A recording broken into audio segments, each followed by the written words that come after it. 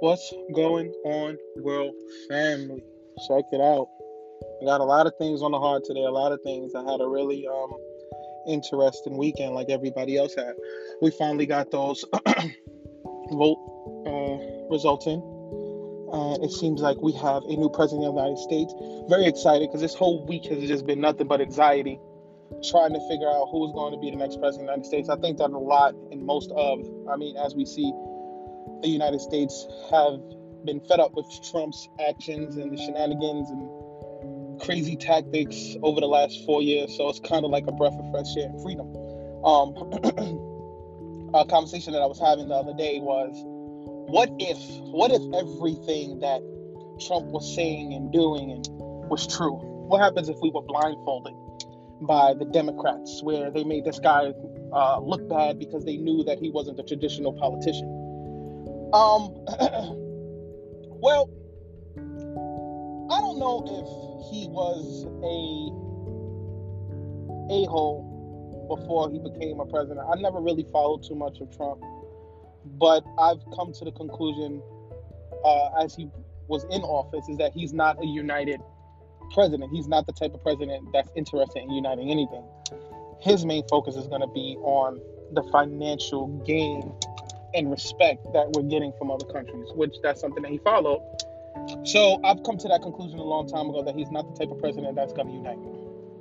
I think that Biden's going to do an okay job. I think he has a big task ahead of him. Probably one of the most stressful tasks any president in our history has ever come on board to have to face.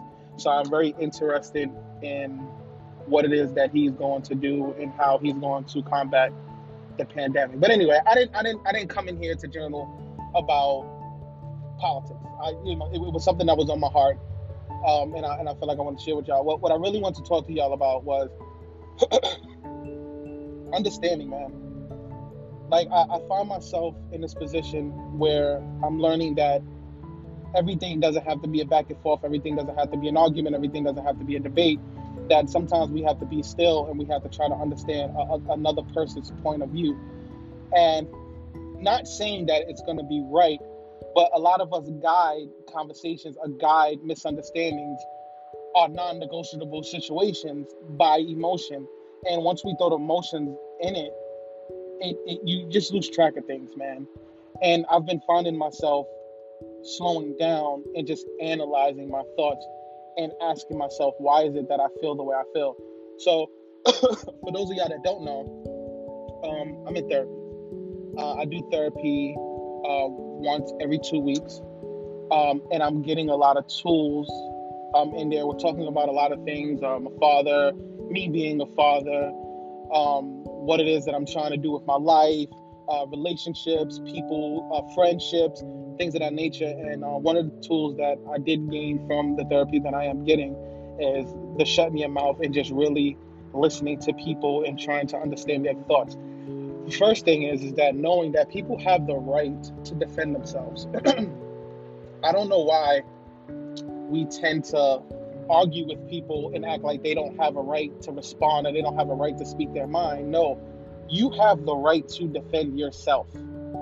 So that's one of the understandings that you have to understand, is that I understand, is that people have the right to defend themselves. If they disagree with something or they're feeling attacked, they're going to defend themselves.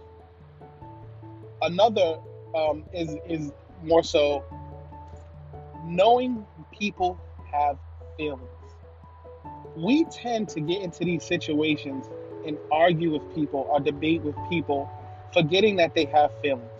So there's things that's flying out of your mouth that you're going to feel bad for saying later on down the line, or you're going to do something that you're going to regret later on down the line, just because you don't want to consider or try to but you don't want to consider or be respectful towards the person's feelings. Communication, effective communication, is the only way a problem gets solved. Not the combative, not you calling somebody out their name, not you hitting them. It's you two, the two people that are having the disagreement, having a positive conversation, respecting each other's feelings, comments, and concerns, and that's the only way something is going to get done. And these are the things that I'm learning in therapy. You have to accept people for who they are. You will never, ever be able to change anyone. Never. So stop trying. Stop going out there arguing and fighting with people all the time. I'm one of those people where I used to be quiet. I used to really just listen to people and not say anything. But that was more so because of my insecurities, because I didn't think that I was smart enough to have conversations, intellectual conversations at that with people. So I just didn't say anything. But then I got tired of being quiet and I started to disagree with people. If I felt like I didn't agree with a comment or I didn't agree with a thought of someone, I would express that. But the way I was expressing it wasn't in an effective way. So I had to make adjustments. So that's what therapy is doing for me right now. It's really taking me to this place where I'm centering myself. I'm understanding my thoughts. I'm questioning my thoughts. And it's very, very scary because for you to sit here and think things and then question it and think that you might have the answer. And that's another thing that confuses you, because it's like, is this the answer or is it not the answer? It's something that's very difficult and very scary when you're challenging your thoughts, when you're competing with your thoughts. It's your mind, it's your brain, it's your heart, it's your feeling.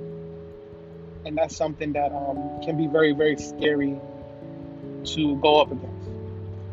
But I tell you, for all of the listeners, really, the next time you catch yourself getting emotional, whether it's because of someone or situation, I want you to do me this favor and make this promise to yourself right now. If you're listening to Journey Journals right now, I want you to make this promise and say, DJ, I promise you that the next time I feel myself getting emotional, I will take the time to stop and ask myself, why am I feeling this way? And how can I control the outcome of the way I'm feeling? So that's, why am I feeling this way? And how can I control the outcome of the way I'm feeling right now? So that's the promise that I want you guys to make to yourself, and I want you to make to me. Because what that's going to do is that's going to open up your mind. And what's going to happen is when you ask yourself that question is, why am I feeling this way? Why am I feeling emotional? There's going to be a whole bunch of thoughts that's going to start pouring in. It's going to start pouring in. And that's the beauty of it. All of those thoughts, you analyzing it, you really sitting down, okay, X, this is what got me upset, B, boom. And then you start the solution process.